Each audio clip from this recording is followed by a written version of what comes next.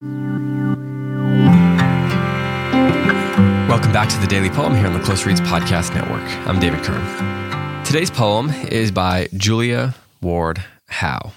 Now, this week I'm choosing poems, well, other than yesterday's guest spot, I'm choosing poems by opening up Harold Bloom's collection that he edited, The Best Poems of the English Language. I'm opening it up at random, and I'm reading what I come to.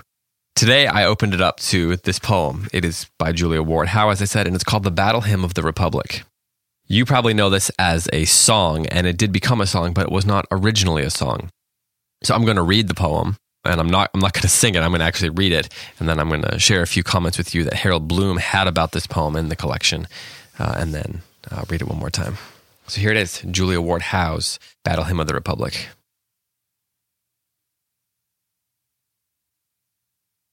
Mine eyes have seen the glory of the coming of the Lord.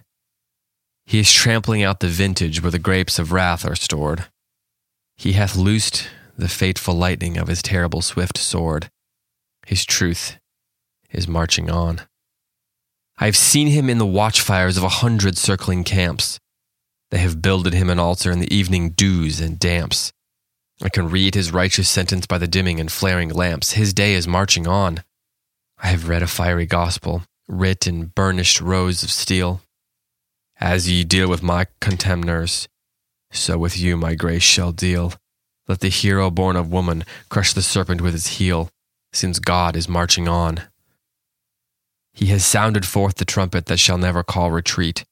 He is sifting out the hearts of men before his judgment seat. Oh, be swift, my soul, to answer him. Be jubilant, my feet. Our God is marching on. In the beauty of the lilies, Christ was born across the sea, with a glory in his bosom that transfigures you and me. As he died to make men holy, let us die to make men free, while God is marching on. So I was thinking, it's kind of, there's nothing, there's no patriotic holidays going on right now. I could have read it on the 4th of July, I suppose. And of course, you'll hear this in churches sometimes as well. But I'm reading it purely because the poetry podcast fates have spoken. But I did want to share with you the comments that Harold Bloom had about this poem. He writes, quote, "The Battle Hymn of the Republic was the all but official anthem of the Northern Army in the Civil War. Sung to the same tune and in alternation with John Brown's Body, it inspired the ultimate, overwhelming Union victory over the outnumbered South. Quite aside from this, it is a superb poem, a popular creation equal to all but a few contemporaries, Walt Whitman and Emily Dickinson among the exceptions. Born into a wealthy New York City banking family, Julia Ward married Samuel Gridley Howe and joined him in the abolitionist cause. They moved to Boston and became the center of its anti-slavery movement. Julia Ward Howe's poetry is copious, but ignites only in the Battle Hymn, published in the Atlantic Monthly in April 1862 and immediately taken up by the Northern forces in public. In her later years, she became prominent in feminism, world peace movements, and prison reform, spending her last 30 or so years on those endeavors," end quote. When I read this poem, I wonder if Julia Ward Howe intended for it to be a song, because it has that cadence to it. This is, of course, an era when many hymns were being written in it, and you wonder if she's imitating the great hymn writers in writing this poem. Of course, it was published as a poem in the Atlantic Monthly, and then taken up as a song. But I wonder if she intended for it to be a song, or hoped that it might be a song, or if she sang it herself, as she was writing it, because it does have that cadence and that pace to it, the sing-songiness, one might say. There is a very specific structure to it. You got lines ending with stored and sword, camps, damps, lamps, deal, heel, retreat, seat, see me free, and so forth. And then, of course, every line ends with is marching on.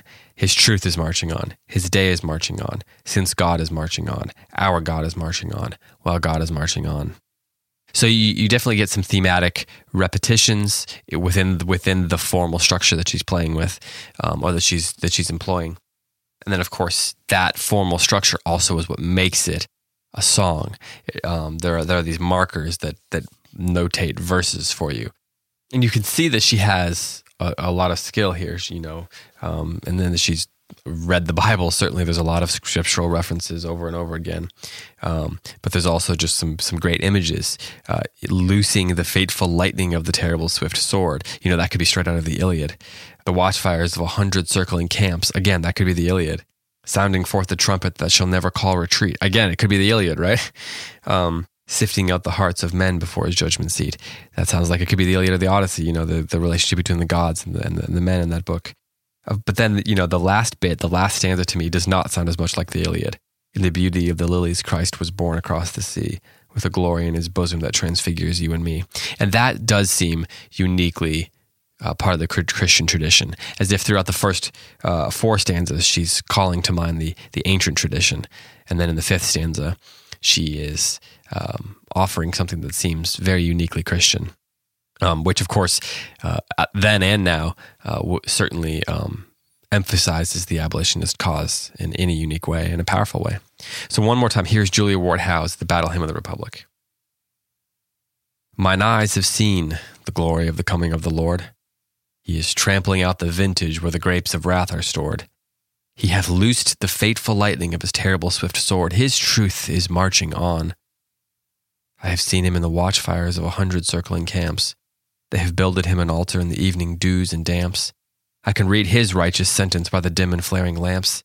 His day is marching on. I have read a fiery gospel, writ in burnished rows of steel. As ye deal with my contemners, so with you my grace shall deal.